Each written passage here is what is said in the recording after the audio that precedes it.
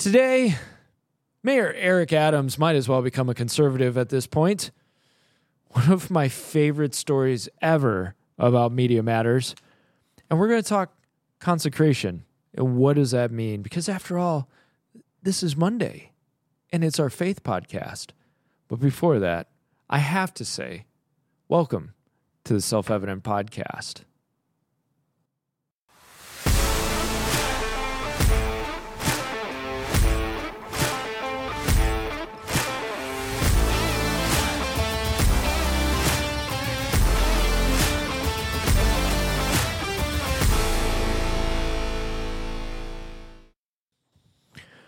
Welcome. It's Monday morning, 11 a.m.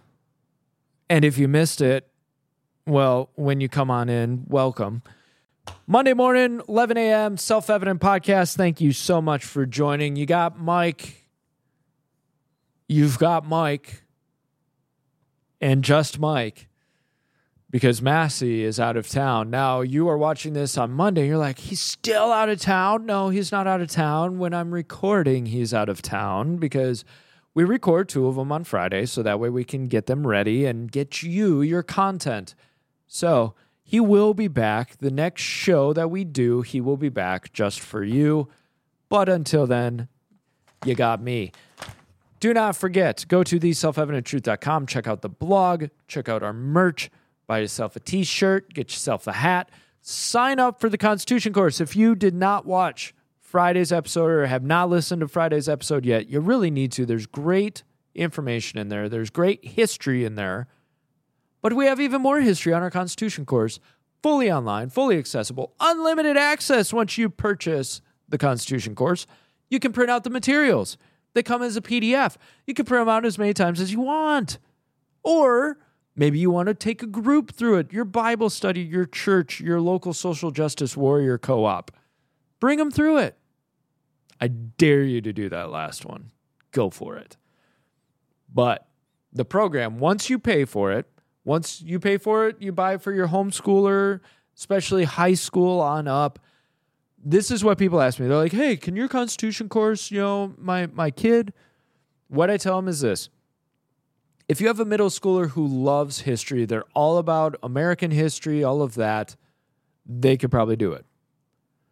If your kid does not care about history at all, they don't want to do 2 seconds of it, it's going to be a little bit long for them. That's really the biggest issue. It's not that they can't grasp the concepts, it's just longer. The videos are anywhere from 20 to 40 minutes, and then you have questions after.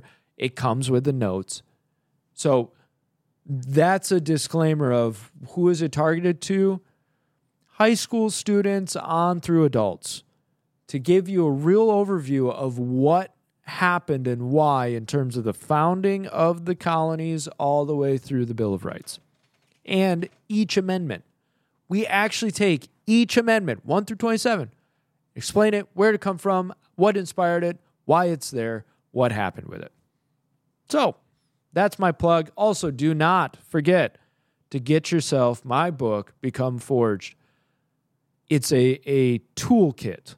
So whether you are a man, whether you are a young man, whether you are a boy, whether you have boys, if you're a mother or a father, I've designed it as a toolkit of what does it mean to raise a man? What does it mean to become a man? How do you do that? What are some things you can apply? Added to that, I'm just finishing up the workbook for it, which will be a self-study as well as useful for a group study that a group could go together, especially if you got men in your church who, hey, we want to go deeper, we want to go farther, we want to get discipled. This is a cool way to do it. And I put my all into this, and I think it's very useful. So check the book out on theselfevidenttruth.com. Go to our store, go to resources, get yourself a book. If you've read it or you are reading it, don't forget to leave a review, whether on the Self-Evident website or on Amazon. Leave a review. The reviews help it in the algorithm. It helps sales. Because I want to sell books. Ain't nobody written a book and said, I don't want to sell any books. Doesn't happen. Everybody wants to sell books. I'm not out to make millions of dollars. I'm out to get exposure to these ideas that I think will help people. So buy a book. Support the cause. Along with that, one more announcement. Oh my gosh, Mike, just shut up and get to the news. I'm not dropping too many details, but I'm going to give you a little opening of what I'm doing, completely with self-evidence, blessing, self-evidence, cooperation. I'm building something, and Become Forged was kind of the center point or the focal point of the construction of this idea. And not long from now, you will have the ability to have access to full discipleship, not just spiritually, not just soul as in mind, not just career-wise, not just physical fitness. It's going to be the complete discipleship. And it's going to be something that is useful for so many people, no matter where they're at. And I want you to keep your eyes out for it because it's something that really excites me. It's something that's totally my heart. And it's crazy how the Lord is ramping up, training me for that next level. And I'll get into that in terms of the faith talk that we're going to do today. But the Lord will train you up. He'll put things before you when he's preparing you for that next step. And all you have to do is be obedient to it and keep your eyes open to it. And remind me to give the example, okay? During the faith talk, during the main topic, keyword is discipleship. Please remind me. You guys got that? All right, and wave your hand or whatever you have to do and just discipleship. And oh yeah, that's right. Cataloging and linking it in my brain. Okay, cool. All right, on to the news. Eric Adams, sorry bro, you spoke out too loud. Last episode I talked about, hey, we need those people who speak out. Eric Adams spoke out because his city is realizing the harm and danger of open borders. And I don't care what any other conservative says, especially Christians who are like, this isn't right. I think Abbott and DeSantis are doing exactly what they need to. And the funny thing is, people are saying they're abusing migrants by sending them to Martha's Vineyard in New York and Chicago.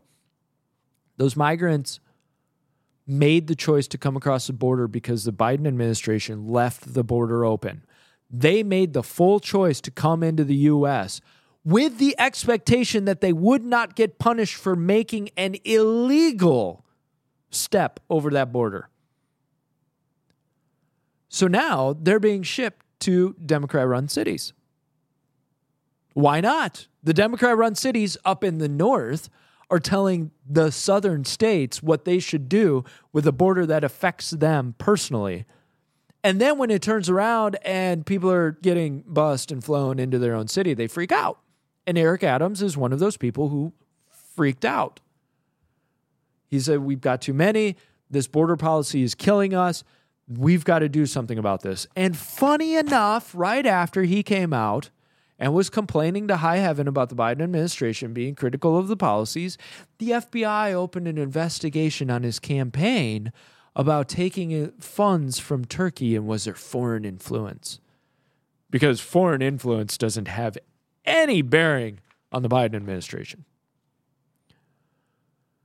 So not only did the FBI open this investigation, now all of a sudden Mr. Adams is being accused of sexual assault from a woman who claims he sexually assaulted her back in 1993. 30 years. And this lady just happens to come out of the woodwork right after the FBI opens an investigation and raids this guy's campaign advisor's house.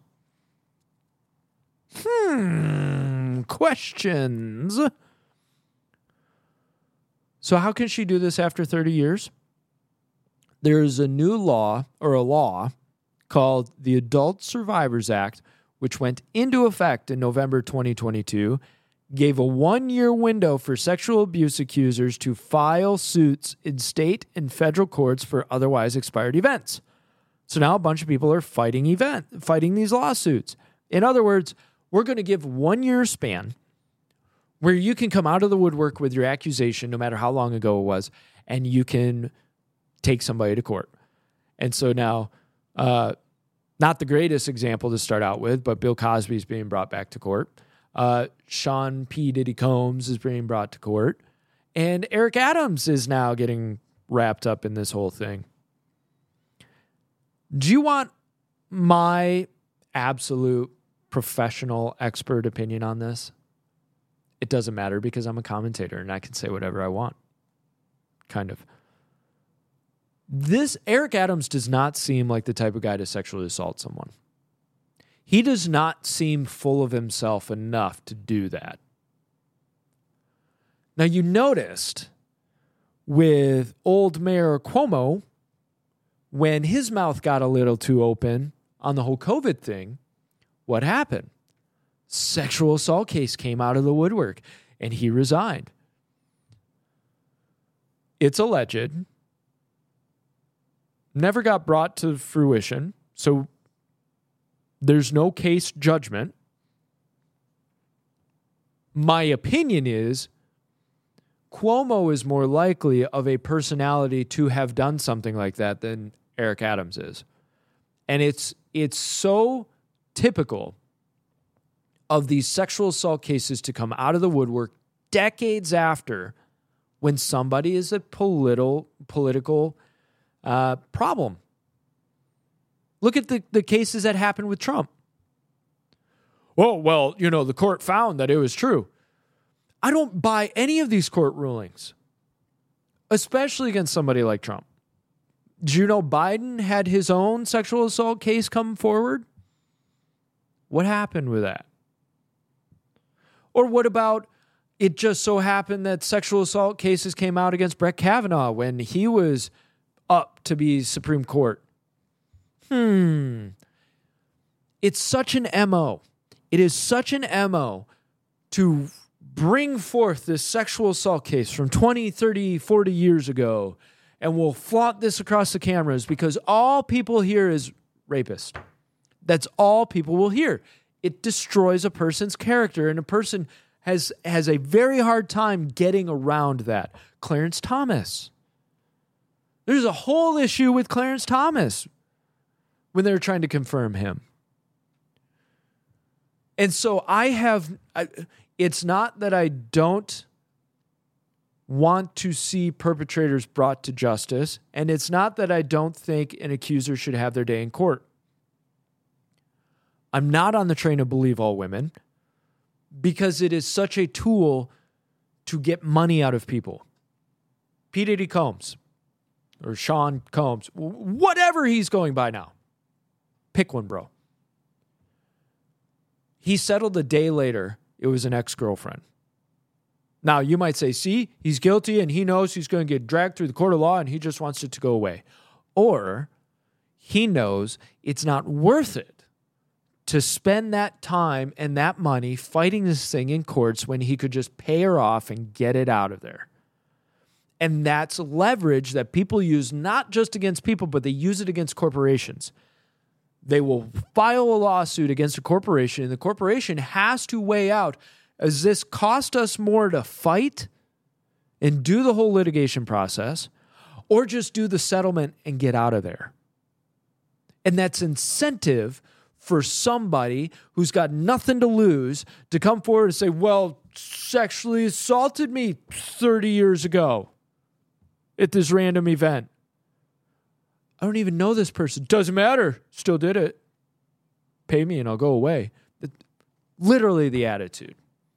And especially, how easy would it be for somebody from some random administration or political party to stop by the house of somebody who tangentially worked with someone 30 years ago and say, hey, look, we have a check for tens of thousands of dollars.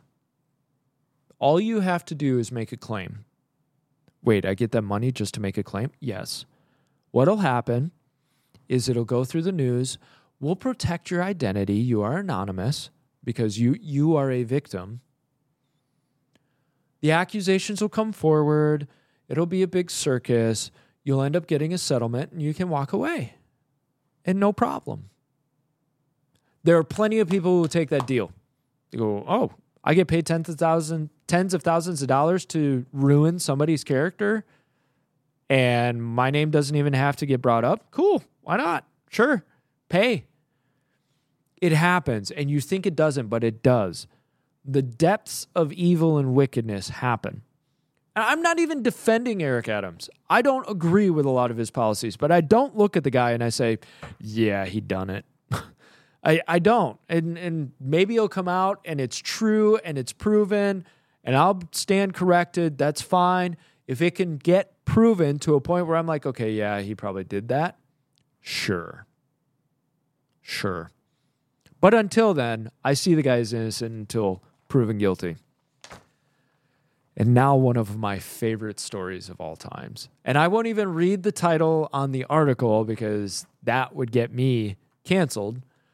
Or our resident favorite Media Matters would come after me. He said these words, reading an article about your own president. So what happened? You may have heard Elon Musk, his company X, is suing Media Matters, claiming they manipulated the platform.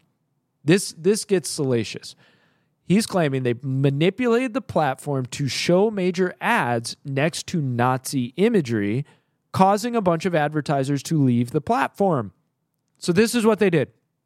They found horrible content. They created a new account, allegedly.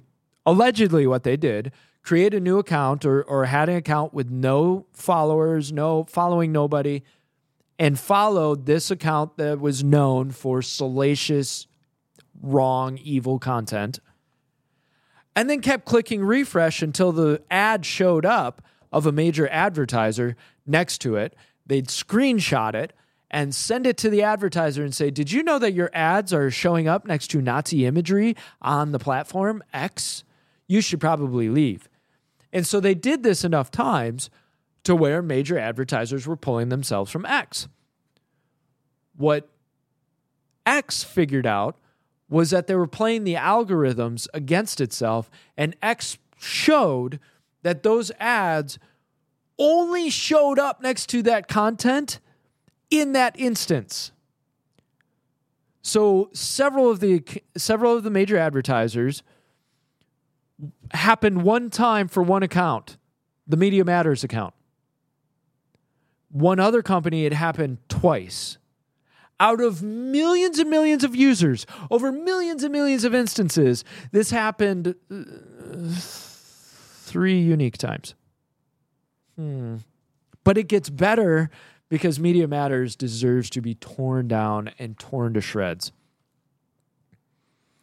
Careful, for how you judge is how you will be judged.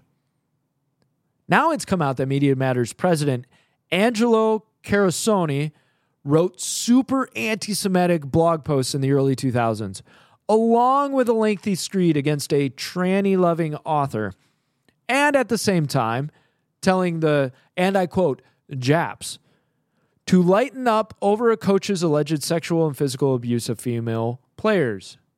Lighten up about all of that sexual and physical abuse. The irony is rich. This is rich. This is a man who's made his career in drudging up out of context, joke as serious, and 20-plus-year-old statements in order to destroy other people's lives and careers. He is now getting destroyed with the same tools. He accused Elon Musk of being anti-Semitic and, of course, had to virtue signal throughout his career about how woke he is. Now, he stated when these allegations came out of these blog posts and these comments and all that, this is what he said. It's true. I wrote some gross things on my blog while I was in college. A few posts parodying living my life as if I were a self-loathing, bigoted Limbaugh right-winger. You just got to throw that twist in there, right?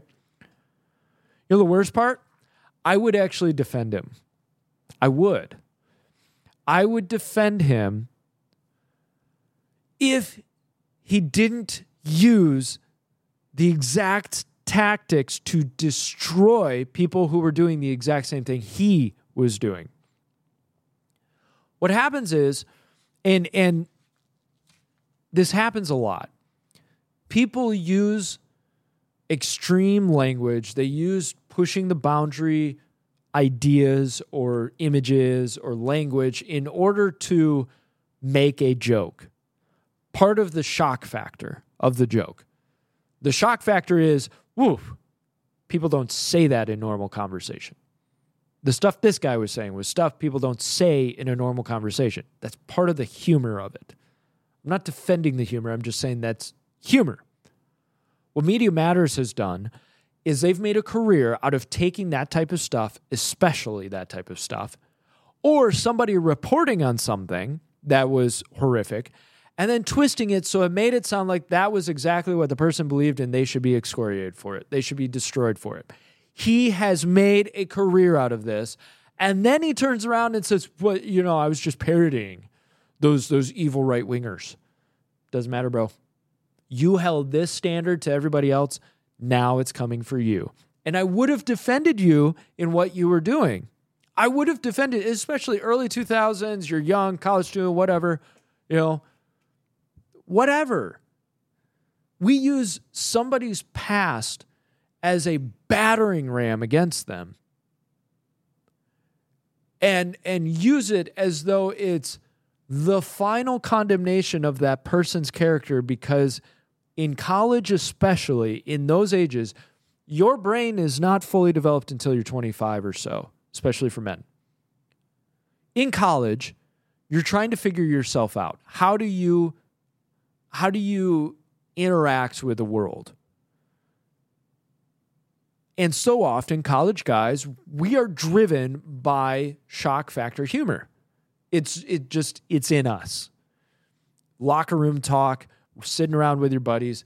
The more shock or the more a little bit over the boundary you can be, the funnier it is to you and your friends. Not defending, just saying. That's what he was doing. That's what he was doing. You read it and people are like, oh, this is exactly how he felt. No, it's not. He's doing it because he thinks it raises jokes. His boyfriend at the time was Jewish, so he was making Jew jokes about the guy. He wouldn't be dating the guy if he actually felt that way, if he was actually anti-Semitic. So part of me wants to defend him, but I won't. I refuse to. I joyfully watch the crash and burn of Media Matters because you have destroyed people's lives over this stuff. You have destroyed people's lives in the drive to actually be respectful and honest and careful. You're just like the Southern Poverty Law Center. I hope they're attached to this whole lawsuit in some way, shape, or form at some point. These organizations are not out for the good of the public. They are out to destroy people they don't agree with. And at the end of the day, this president, Angelo Carasoni, is one of those people. So, bro, it's coming back on your head. And a man more powerful, richer, and smarter than you has just decided to put his eye of Sauron on you. And it's a blistering heat. You picked with the wrong company to mess with. You picked X, owned by Elon Musk, the internet trolling extraordinaire. Have you ever noticed the names of the first 4 Tesla vehicles? S3XY. If you're in internet culture at all, just write that out and tell me if this guy is a troll or not. He will come after you for crap like this. So, Angelo, good luck. You're toast, bro. You're toast. And I'm so happy about it. It's about time. Moving on. Former Obama official charged with hate crime. Another person that I find myself torn about not wanting to defend, but at the same time providing a defensive argument for, yet not sure that I want to defend. What's going on? This one's a little tricky. Former Obama official Stuart Seldowitz allegedly harassed a halal cart vendor for a couple of weeks, criticizing and disparaging Muhammad, telling the guy to leave, telling him that more Palestinians should die, etc. And the video is like, he's pretty unhinged in yelling at this cart guy. He was former acting director for the National Security Council's South Asia Directorate and seems to have close relationship with Israel, concerning he was deputy director in the U.S. State Department's Office of Israel and Palestinian Affairs from 1999 to 2003. He even told the man he would call immigration and the man would get deported back to Egypt, and then the Mukhabarat, Egypt's intelligence agency, would have something to talk to him about. So here's where it gets tricky. This guy, Stewart, got arrested for harassment and a hate crime. He's been charged with aggravated harassment 2, hate crime / stalking, stalking cause fear, and stalking at employment. This is a hate crime. Do you notice he did not assault the guy? And Massey and I have talked about this whole concept of there is no true hate crime because those crimes are committed out of hate. If you assault somebody, if you steal from somebody, if you murder somebody, you're committing a crime out of hate. You hate your brother. You hate your fellow human to the point where you are willing to commit this crime against them. Saying words that somebody doesn't like, disparaging a religious figure is not a hate crime. It's not a hate crime. Now, I could maybe say the stalking, yeah, you could probably, because he keeps coming back and he's verbally assaulting this guy. But a hate crime, because that just ups it another level. And now your thoughts are policed. If you disparage Muhammad, it could be considered a hate crime. Now, this food cart vendor, so Stewart's just completely racist against Palestinians. No, Stewart is alleging the food cart vendor came out in support of Hamas and in Palestine. And Stewart is very closely connected with the Israel side of the argument. His last name's Seldowitz. What do you think? Was that racist? That is the line, right? So, of course, he's going to be unhappy that this guy is supporting Hamas, considering what Hamas did on October 7th, which was a genocide. Now, is Stewart a little unhinged in attacking this guy verbally and yelling these things at him and coming back over and over? Yes. Should the guy be able to have some recourse so he doesn't have to get harassed like this? Sure. Yeah. You could even argue the guy is chasing away business by his actions. I'm still hesitant on chasing after legislation for it, but what I will say is a hate crime, get our minds out of this whole binary that something is hate purely by the word you speak. The hate was already in your heart. So we have to create a special addition to the legislation. It gets messy because what if you do that on Facebook? In the UK, you could be arrested for a hate crime purely by saying something somebody doesn't agree with on social media. We have covered stories about that. Coming to America soon. Oh, well, thought crime. You didn't think correctly. You didn't have the right opinion. And this protection so often happens for people in the minority, and it becomes an imbalanced justice. Well, you're white and you're Christian, so it doesn't matter. We're not going to defend you on that. And I'm not pulling the whole we're so oppressed because we're white. That's not what I'm saying. I'm more pointing the finger to you're arguing for justice, yet you are completely unjust in how you're trying to approach justice. Take the log out of your eye before you take the speck out of your brother's. I want justice across the board. And I want everybody to relax a little bit. Would that be okay? Could we all relax a little bit? I'm offended. So am I. So what? So what? Why is it okay to offend one group of people, and that's your right to speak out? but another group has the right to not be offended. And who determines what is valid offense? You have people who, if I tap the table too loud, get offended. Have any of you watched that video of the Democratic Socialists of America meeting where they're getting offended by people clapping or people talking too loud? And truly, like, it's person after person. They can't even get to their agenda because it's person after person saying, point of order, I'm offended that people are clapping. We have comrades who are sensitive and have PTSD, and we should be snapping.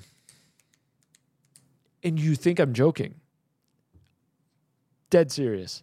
I got to see if I can find the video and post it up as a repost on Reels or something, because it's amazing how offended people can get. So they have a right to not be offended, and I should stop clapping? I'll keep doing it until you get over it. Anyways, if something interesting happens about this whole case, I'll let you know. In defense of Stewart told the New York Times that he was not Islamophobic, that he had targeted the vendor only after he expressed support for Hamas. At that point, I got rather upset, and I've said things to him that, in retrospect, I probably regret. No, you don't. Though, that I do regret. Selowitz said, instead of focusing in on him and what he said, I expanded into insulting his religion and so on. I mean, we'll see what happens. But everybody will point out this guy has power, right? He's white. He was in the government. He was Jewish. He had plenty of power. And the halal cart vendor didn't have the power because he's Islamic and Palestinian attached and minority. He's driving a halal food cart. And he didn't have the power in the whole situation. Who knows even if he had power for his vendor truck? And if he didn't, there's a company called Energy Ops LLC that could provide him the power. That would provide him the power out of love and care. Energy Ops LLC, you gotta find them. If you're in the Charleston, South Carolina area, you gotta sort these people out. Get your energy taken care of. They do residential, they do commercial, they do renovation, they do hookups for your EV. You Prius, not even Prius, you Tesla driving people. I remember when Prius came out, people were so dadgum proud of themselves. I'm driving a Prius. You look like a turd. But if you have a Tesla, if you've got a Rivian, if you've got a Nikola, go for it. Get hooked up. Get your power back through Energy Ops LLC. Check them out, energyops.us. Go check them out. They're amazing, God-fearing, family-oriented, freedom-loving, veteran-owned, small business-minded, traditional values. They want to provide you the best service at a reasonable cost. Absolute friends of the show. They support us. Support them. Energy Ops LLC. On to the main topic, consecration. And we'll go fast on this because I don't think it's something that needs to get hammered because we've been kind of heavy on these faith topics the last couple of weeks. And I think especially because that's the season he and I are going through right now is a heavy spiritual season, not in a bad way. We hear this word heavy and we go, oh, that's bad. No, it's beautiful because it's in depth. There are seasons where spiritually you're more just kind of autopilot, like you're just kind of riding the system. And I don't mean that as an insult. You're doing what you need to do and you're walking it out, and it's a season of less, right? And then there are those other seasons where it's powerful, it's deep, it can be painful, and you kind of wonder what is going on here. And so we've covered various topics. The last time we covered was transitions, right? And transition is a big topic. Before that, we've covered how do you handle temptation, tribulation in your life. Today, I just want to talk a little bit about consecration. I myself am going through a season of consecration. And it's something that I think is very important for all of us to recognize. When is the Lord calling us to that season of consecration? It'll look different for different people. An easy example is if all of a sudden the Lord is waking up within your heart that you shouldn't be on social media as much anymore. Or perhaps you're watching too much TV. Or those songs you were listening to, just, there's something that's off about them. Or maybe you're realizing my prayer life isn't where it's supposed to be. Or I'm convicted because I'm not reading enough. Or I'm not getting deep with the Lord enough. That could be a season of consecration. Because a season of consecration is setting you out apart from the world. Setting you out as holy.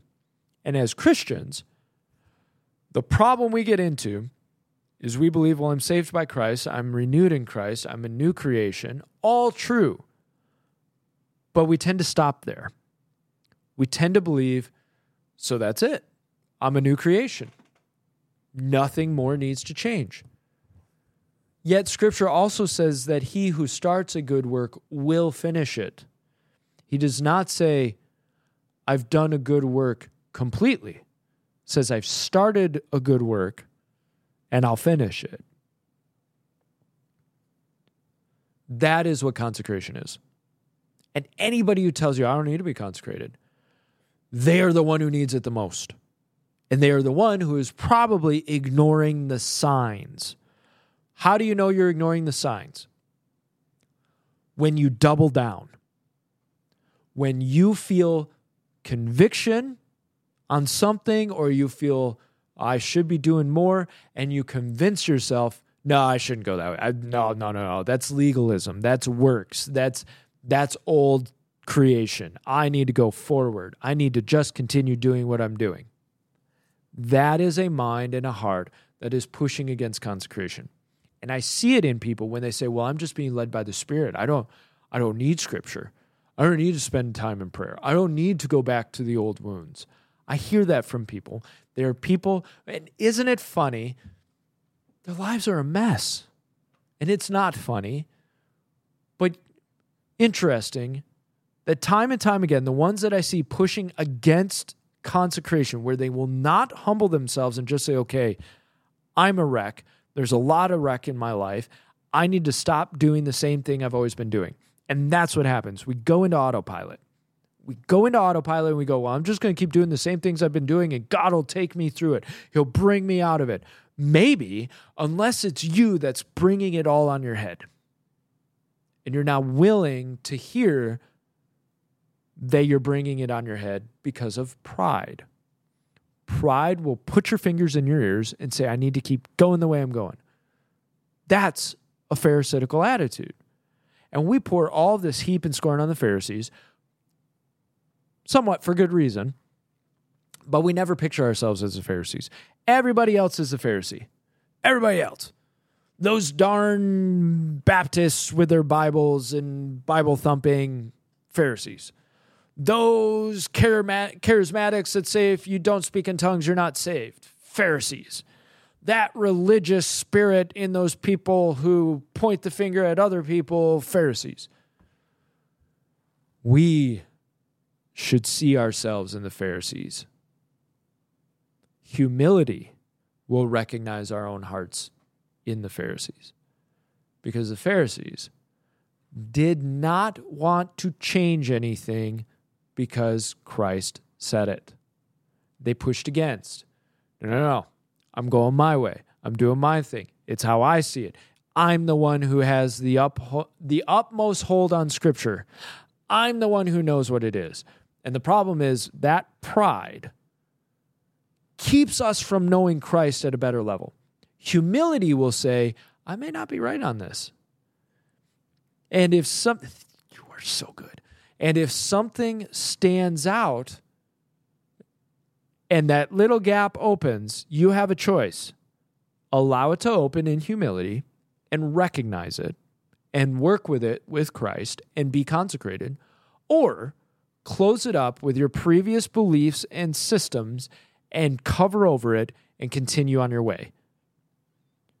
Thank you. So my process of consecration, I'm learning more and more how to rely on the Lord, and maybe this will speak to somebody. I have a lot to do in my life. I really do. I've got a lot to do in my life. I've got a lot of tasks. I've got a lot of different projects that I'm working on all at once. I'm juggling. The last thing I need are people in my life.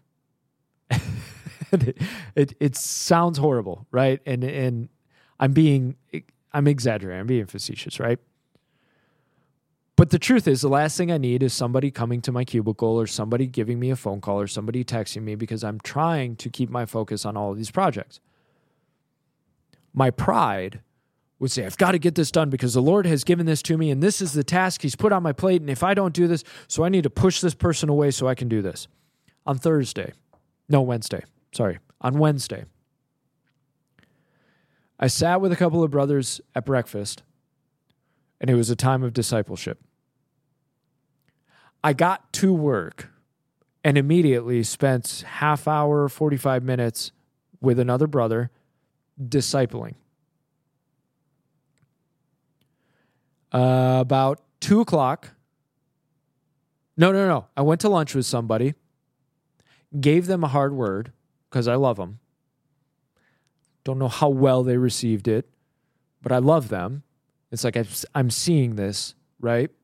So I consider that discipleship. It was it was a good conversation, but it wasn't always fun, right? Because if you go out to lunch with somebody, you're and you leave, right? Get done with that, come back, have a long conversation with Pastor Todd about a theological concept, which was good, but it was not sitting at my desk doing work.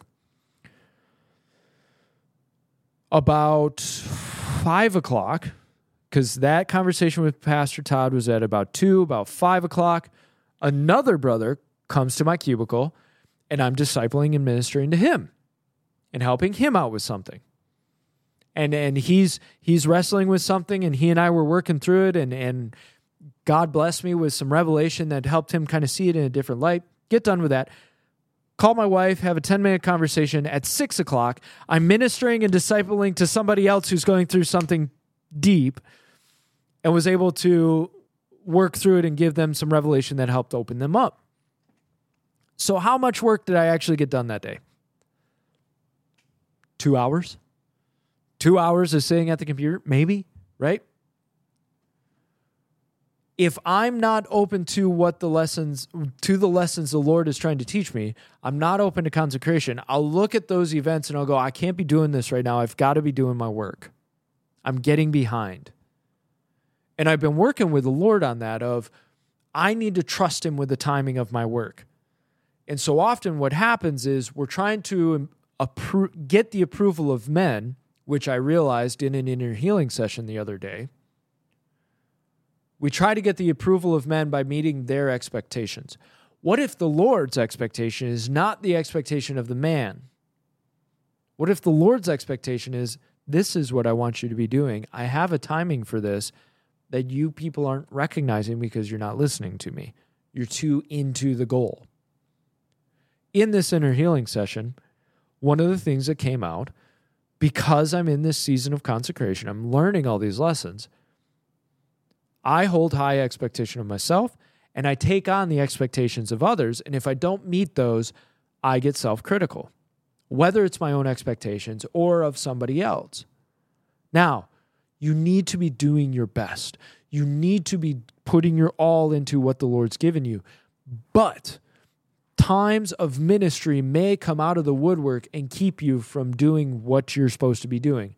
I think of the story with the Good Samaritan.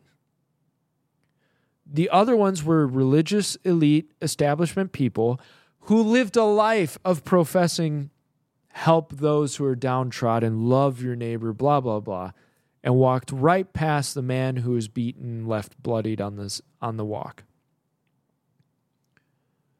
They had to get somewhere. They had to do something. They had a task. They had to fulfill their mission. Probably a religious task. Oh, I've got my priestly duties. I got to get there. Sorry, I can't help. We do it, and we don't realize we do it. Well, I can't stop for this person because I do it. I do it all the time.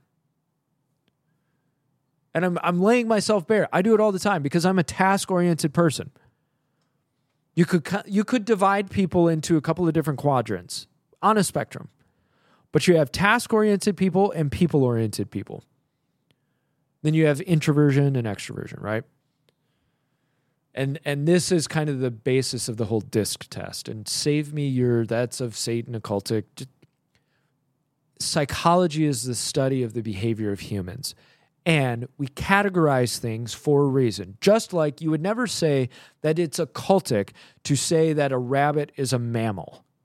We put things in categories so we can help understand them.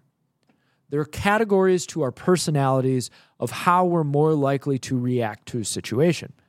I am task-oriented, so I will tend to sacrifice relationship in order to get the task done.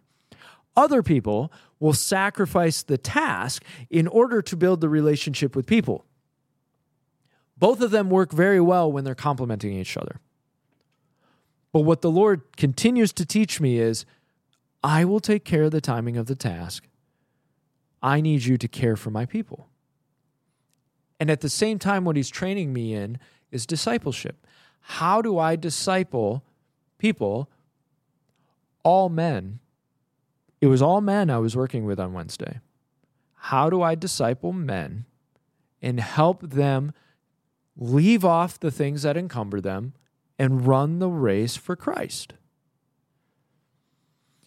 If my pride had taken over, I would not have paid attention to that stuff. And we talked about fasting on Monday and this whole concept of transition, and consecration is another section of that.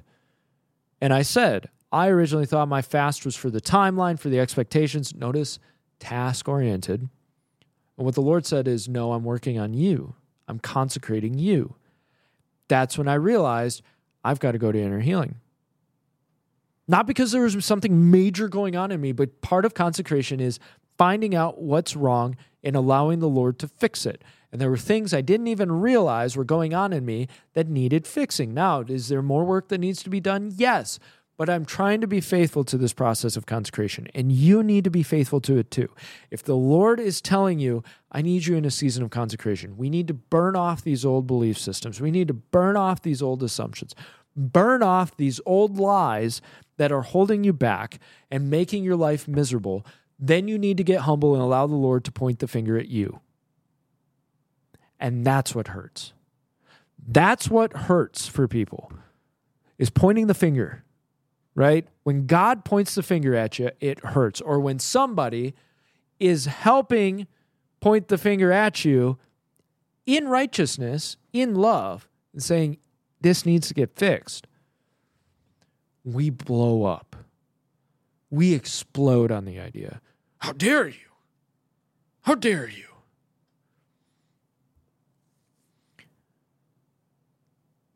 But humility will take the contention of consecration and receive the wisdom of it. It hurts for a time. All of us get hurt when we get criticized. One way, shape, or form, either very minor or very big. I am guessing Jocko Willink, man's man, Navy SEAL, commander, hardcore, 4:40 or 4:34 in the morning every morning, get after it type guy, David Goggins, still can get emotionally affected. Let me rephrase. Can still feel an emotion with a piece of criticism. And it's hurt. Our pride is what gets hurt when we hear a piece of criticism. How we deal with that is what matters. I'm not saying you should never feel hurt by a piece of criticism. What I'm saying is, how do you deal with it?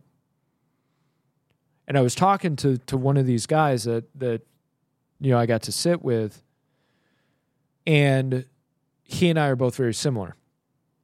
When we hear a piece of criticism that hurts, right? Because the first initial guttural emotional reaction when you hear a criticism, when you hear something that is not good feedback, ow, how dare you? You don't understand. You don't know. You don't get. You weren't. Excuse, right? I keep my mouth shut. And I've had people think that what I'm doing is shutting down. I'm just broken. Farthest from it. I'm receiving. I'm recognizing my emotions of, ooh, that stings, and my pride is flaring up. Because if I went with my emotion, I would immediately clap back. I would defend myself. I would yell. I would point the finger. I would pull out all the nasty stuff on your side of things. None of that is productive. None of that is useful, and none of that is righteous. So what I do, and this person I was talking to, he also does the same thing. I get quiet. I'm just going to receive. And even if I'm raging inside, I try to keep my mouth shut. There's been times recently where I'm like tapping my fingers, keeping my mouth shut, because everything I want to do is defend myself.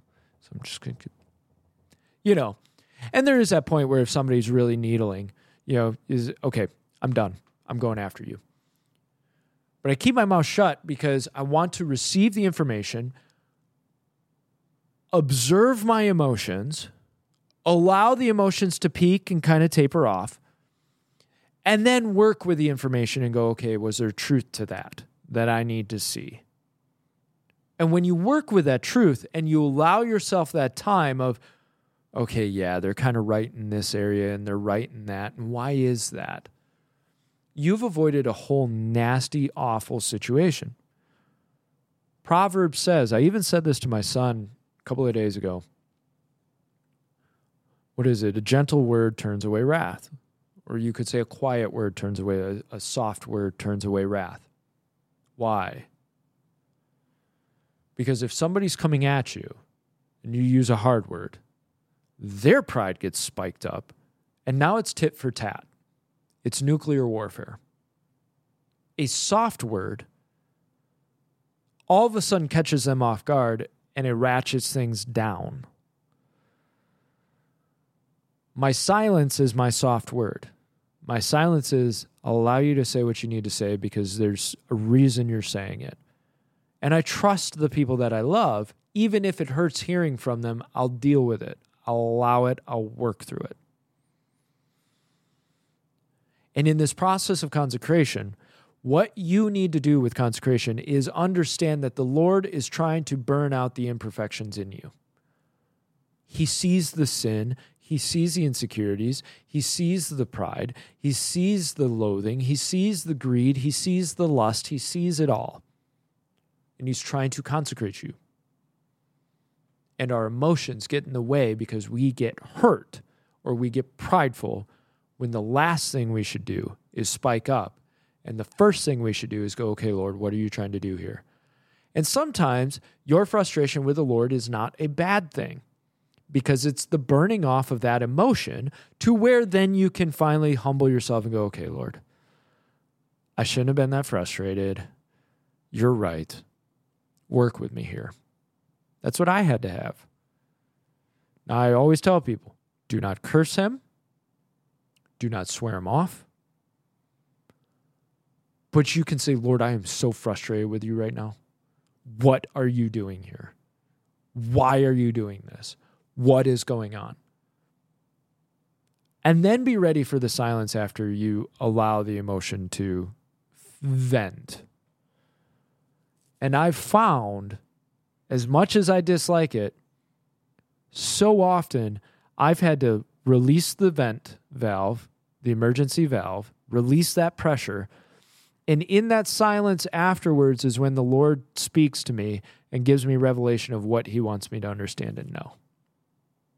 It's so crazy. And I've been upset with the Lord at times of like, why do I have to pop off like this in order to get an answer from you? And I really feel like the Lord has basically told me because you won't listen before that. You're not going to listen until you pop off. Then you'll be quiet enough to... So I'm working on that. But don't fight the consecration. And don't get in the rut of just going after your old systems, your old beliefs, your old habits, your old patterns, your old sins. If he is convicting you to get rid of that stuff, you walk with him and you get rid of that stuff.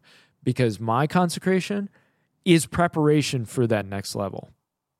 If I don't do the consecration, I will end up harming people. I won't be ready for them, and I won't be ready for what the Lord is putting in front of me. And this has been a heavy season. He's been doing a lot of work on me. And I still look at it like, man, there's a lot of work to do. There's so many things left to do. But I'm faithful to that process, and I want you to be faithful too. And be okay with being in pain, because discipline is painful for a moment. But discipline brings such goodness, such fruit. It's necessary. The vine has to be pruned to produce more fruit. I'm going to leave it there. I'm going to let you know that consecration, it can hurt, and that's okay. And if you want to talk about it, if you want to reach out about it, by all means do. Whether in the comments, whether email us, selfevidentministriespodcast@gmail.com. It's all one word.